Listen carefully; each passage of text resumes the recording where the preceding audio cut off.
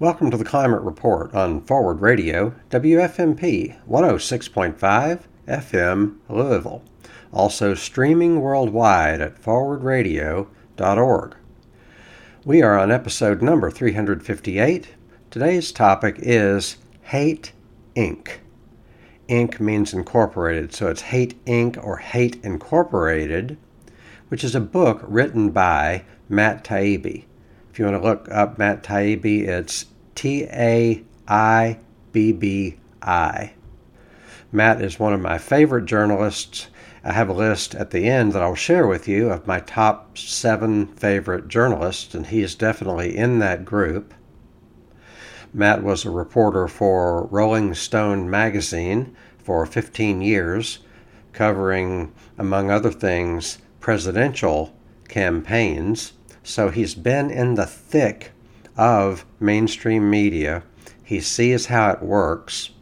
Matt grew up in a household of journalists. His father was a TV reporter who was a talking head, but he also took seriously his job as a news gatherer and cultivating relationships with his sources. And Hate Inc. or Hate Incorporated is about how does the media really work? And when you ask and answer the question, how does the media really work, you're going to get a different opinion from what you get from the media's own kind of self-image. How do they see themselves, and how do they want you to see them? What is the reality of how they work, and what is the reality of who they are and how they function in society? Let's look at a couple of statements by other authors or writers. But first, what does media analysis have to do with climate change? Well, the purpose of the climate report is to solve climate change. If there's going to be a solution to climate change, it's going to be a collective effort. It's going to be an effort that involves politics, with politics being defined broadly as the exercise of political power. And if politics is going to be at all democratic, then it needs to be informed by a functioning media. I will argue that we do not have a functioning media, in that the media does not function in the favor of the people. The media only functions in favor of the powerful interests that own the media and sponsor the media, and also the powerful interests that are the sources for media stories. So speaking of how power influences media coverage, let's look at a quote by Henry Adams, who was the great-grandson of the second president, John Adams. He was the grandson of another president, John Quincy Adams. He was the son of a man who was the ambassador to the United Kingdom in the Lincoln administration.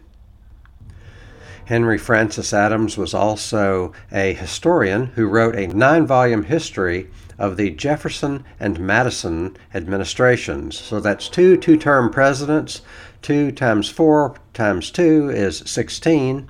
And Henry Francis Adams' 9-volume series on Presidents Jefferson and Madison was acclaimed for its literary style and its capable marshaling of documentary evidence, according to Wikipedia. And Henry Francis Adams had the following to say. He said, "The press is the hired agent of a moneyed system and set up for no other purpose than to tell lies where their interests are involved." So, according to Henry Francis Adams, if we buy his opinion at all, wherever their interests are involved, that the purpose of the media is to tell lies where the interests of, the wealthy are involved. And that is the sole purpose. So you can disagree with that if you want, but I happen to agree with it, and Henry Francis Adams was no slouch. Now, listen to what George Carlin has to say. Now, some people might say, George Carlin, what kind of source is that? I'm not saying you have to believe him, but George Carlin was a perceptive social critic. And if you ask me, Carlin and his type are more likely to tell you the truth and tell you how things really work than the self-appointed experts who are, let's face it, owned by the moneyed class.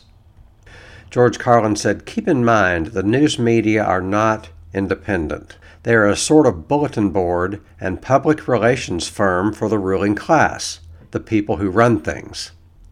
Those who decide what news you will or will not hear are paid by and tolerated purely at the whim of those who hold economic power. So in the United States, we say money is power, and then that's kind of glib, and you go on about your day. Yeah, money is power.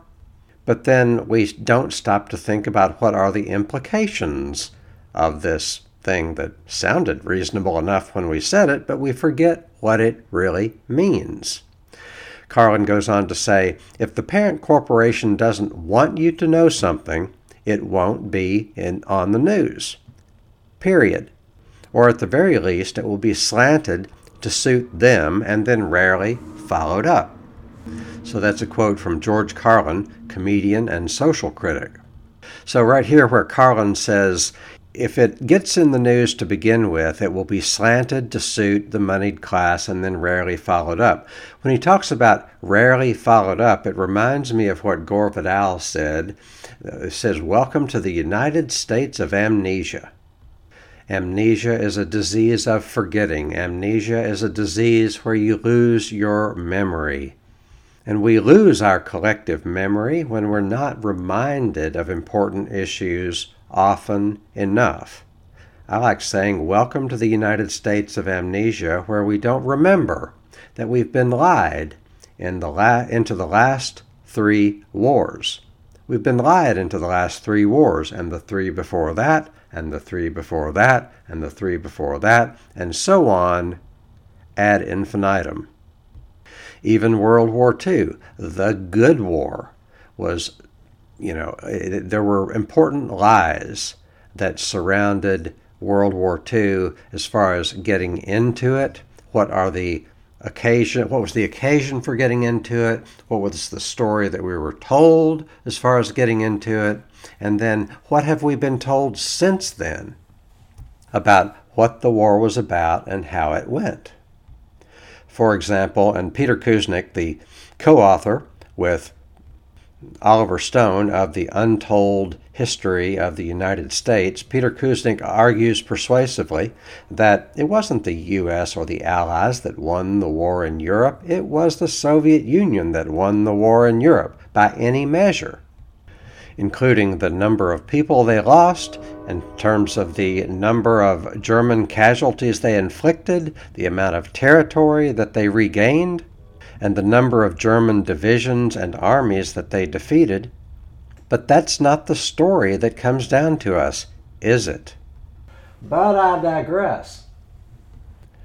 We're going to get to Matt Taibbi in just a minute, but let's talk about what Michael Parenti has to say about how the media works. He says, for many people, an issue does not exist until it appears in the news media.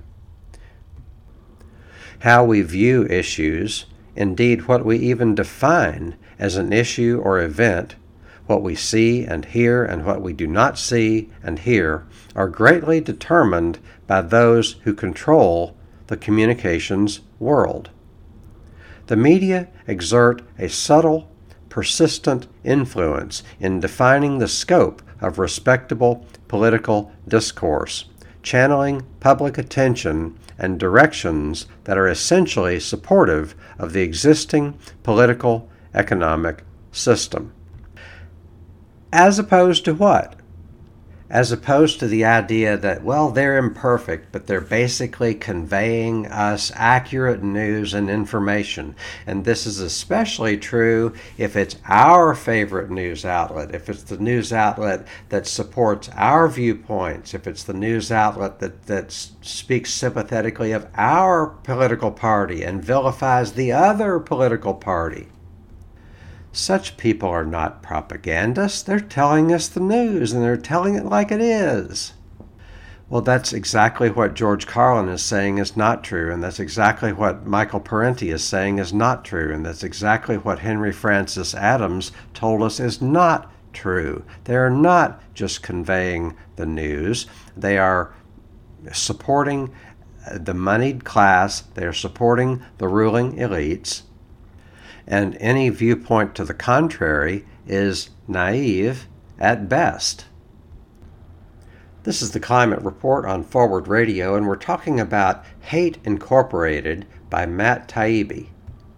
Matt grew up in a family of journalists, and he was born in 1970, so he saw how news worked when he was growing up in the 70s and 80s. He saw how his parents did the news, how his parents reported the news. And Matt used to say, Matt's father, who was a reporter, used to say, the story is the boss. If the Democrats were at fault, that's where you take the story. If the Republicans are at fault, that's where you take the story. If both were at fault, then you go there. But now it's very different.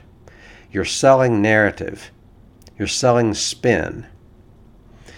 And this is me talking, not so much Matt, but if 87 to 94% of your audience is Democrat, you have to be conscious of that, or else you're going to lose readership and therefore lose ad revenue, because ad revenue is a function of how big your audience is and how affluent your audience is.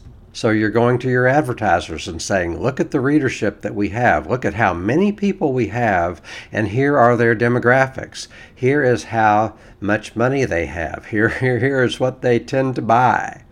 And so the 87 to 94% figure is like NPR, the New York Times, and MSNBC are all Democrat outlets, and they fall within that percentage. They are 87 to 94% people who vote Democrat. Conversely, if you look at the Wall Street Journal, if you look at the New York Post, if you look at Fox News, you're going to find overwhelmingly at least Republican audiences or people who vote Republican. And if you want to stay in business, not to bite the hand that feeds you. And people want to consume news that is consistent with how they think and how they feel. People want to consume news, and I do this. No, everybody's like this. People consume news that is consistent with how you feel, how you think. We consume news in order to feel validated and if you want to consume news that is from a perspective other than how you already feel, you can do that, but it's hard work. And that's not what people typically do in the course of their busy day. Matt likens the cell phone to a cigarette. It's like when you take a break, you're not going outside to smoke a cigarette necessarily, but you're taking out the phone, you're going to social media, you're going through your feed, and you're getting a dopamine hit or an adrenaline rush that tends to validate your place in the world, and part of that is the feelings of contempt and vitriol that you feel toward the people who you think are part of the problem, or a big part of the problem.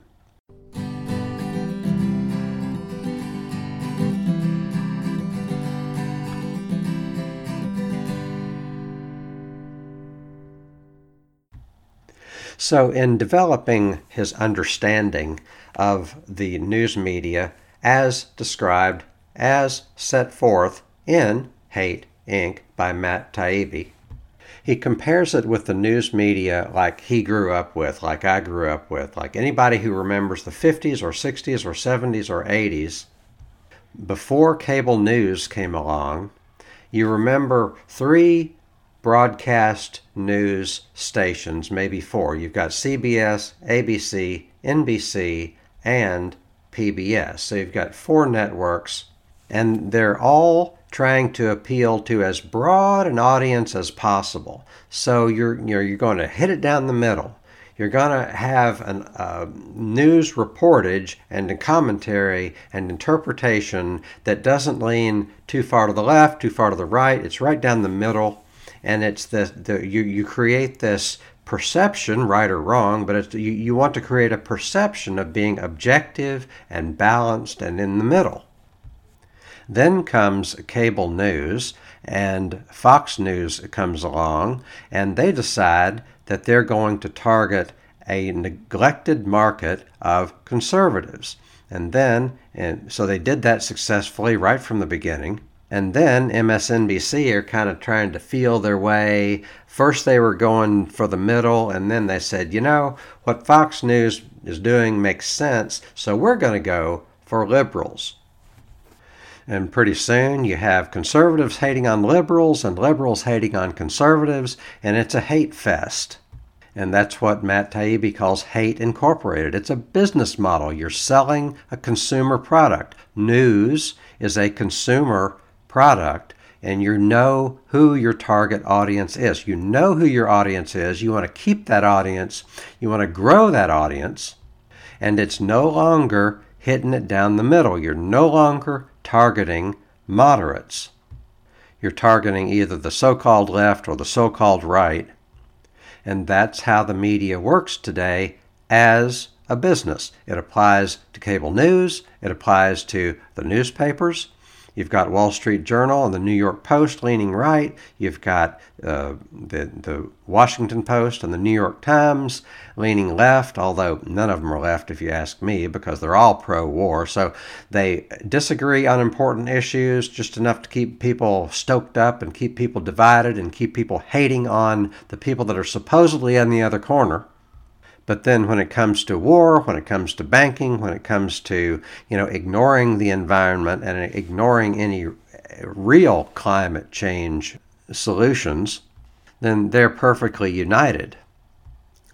So as part of this reportage, as part of this model or scheme that Matt Taibbi has developed, his model for how the news media really works, he developed what's called the 10 Rules of Hate. And I'll get to that in just a minute, but Matt Taibbi has developed this book as an updated version of Manufacturing Consent by Noam Chomsky and Edward Herman. So Chomsky and Herman developed, wrote Manufacturing Consent in the late 1980s to say, here's how the news media really works, because things aren't always as they appear. The news media has this narrative that says we are challenging power. We are the fearless challengers of power, when really they're in bed with powerful institutions. They want you to think that they're watchdogs, but really they're lapdogs to power. And here are the 5 filters that Herman and Chomsky developed in their book Manufacturing Consent. So here are the filters that determine what news does and does not reach us, and how the events of the day are interpreted. Those filters are: number 1, ownership. Who owns the news? What do they want? What's their agenda? What are they wanting to get out of their news reporting? Well, for one thing, they have a business to run. They have to be profitable, so they have to appeal to their sponsors. You know not to bite the hand that feeds you. So that is filter number 2 in Manufacturing Consent by Edward Herman and Noam Chomsky. Filter number 2 is sponsorship. Who sponsors the news? If you're getting lots and lots of ad revenue from a corporation, then you know not to do any serious investigative reporting that's going to offend that corporation. If it's a defense contractor, you know not to investigate that defense contractor, whether it's, Boeing or General Electric. You're just not going to do any, not very much, hard-hitting, serious reporting with respect to any corporation that provides you major revenue. This is true of pharmaceutical companies. This is true of agribusiness corporations. The media is constantly pulling punches on behalf of their sponsors. In fact, they pull more punches than they deliver. You're listening to the Climate Report on 106.5 FM Louisville. Filter number 3 that determines what news does and does not reach us is flack. Flack is blowback. Flack is, wow, you said this or that thing about a certain politician. You said this or that thing on a particular issue. The people who feel differently are going to give you flack. This is about hit pieces. Hit pieces are like propaganda pieces that are going to attack somebody so as to diminish their credibility. Flack is when you get a ton of blowback for talking about a particular issue, and you learn not to talk about too much about issues that are going to create a lot of flack. Filter number 3 in Herman and Chomsky's manufacturing consent is sources. You have to be kind to your sources. You have to be nice to your sources. Currently, a good example of this is Ryan Grim, who's a reporter for the Washington Bureau of The Intercept. And Ryan Grim has decided to always be nice to the squad. You're always going to be nice to AOC. You're always going to be nice to Pramila Jayapal. And because Ryan Grim is always nice to them, then they're always willing to talk to him. If he were to push back at all, then he wouldn't have that access to them as sources. And it's the same with the Pentagon. If you want the Pentagon to give you lots of good inside information about the current war, then you're going to be nice to the Pentagon when it comes to reporting it. Filter number 5 of the 5 filters, according to the analysis found in Manufacturing Consent by Noam Chomsky and Edward Herman, filter number 5 is the religion of anti-communism. Now, this goes back a few years because communism wasn't such a big thing after the early 90s. The Soviet Union supposedly fell. But during the 40 or 45 years of the Cold War, anti-communism is a religion which is expected of all writers, and it's expected of all citizens, and it's expected of all politicians. And according to Herman and Chomsky, you had to adhere to the religion of anti-communism. Notice, if you will, just as a side note, notice how Russia is not communist anymore, but they're still our enemy. They were, not our enemies for about 15 years while our man Yeltsin was in there, and then George W. Bush liked Putin for a while. But you've got all of this anti-Russian sentiment built up. You don't want that to go to waste. So even though the Russians are no longer communist, they're still the enemy. So what up? What up with that? What up with the idea that for 50 years or more, the Russians were our enemy because they're communists? And now they're not communist anymore, but they're still our enemy. You might question whether communism was the issue or whether the military-industrial complex thrives on having enemies. But I digress. So if we were going to adapt Herman and Chomsky's model for the present day, would it be the religion of anti-communism? Well, the religion of anti-communism or opposition to socialism is still there, but I'm going to take a little liberty with this model, and I'm going to add a couple other things to it. The religion of American exceptionalism. All writers, all readers, all politicians are expected to adhere to the religion of American exceptionalism. And there's the religion of defense. The Department of Defense used to be called the Department of War in more honest days. Then it was changed to the Department of Defense, and it has not been used for defense since it was been called the Department of Defense. But still, all writers and readers and politicians are expected to adhere to this religion of defense, which is usually aggression, but it's called defense. There's also the religion of the free market, which goes hand in hand with the religion of what makes our system so special, what makes America great. And what makes America great is not only the free market, which doesn't exist, but that's another conversation, not only the free market, but also its first cousin, meritocracy. It's this idea that people get what they deserve. And if you're rich, it's because you deserve that. And if it's poor, it's because you deserve that. But these are deeply embedded assumptions in our culture and therefore in the news media. So I would say that the religion of the free market and meritocracy is deeply embedded in our news coverage and therefore constitutes a filter according to the model of Herman and Chomsky.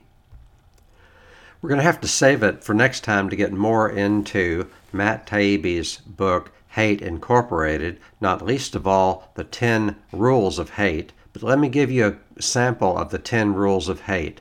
Number 1, there are only 2 sides. You're either a Democrat or a Republican. You're either for Trump or you're against Trump. There's no third way. You're supposed to feel superior to the other side. You're supposed to root for your team and hate the other team because it's a team sport. You're supposed to think that everything bad that happens is the fault of the other side. It's not permitted to think that anything is everyone's fault, and it's not permitted to think that anything is the fault of your side. When was the last time you saw anything on CNN or MSNBC, any serious critique of the party they represent? When was the last time you saw on Fox News any serious critique of the party that they represent? You're either with us or against us. You're either on one side or the other. And when you're consuming news media throughout your day, you're supposed to feel superior to the other side. You're supposed to feel angry at the other side. And there are only 2 sides. You are either with us or against us. Oh, look at the time. That's all the time we have. Thank you for joining me. Bye-bye.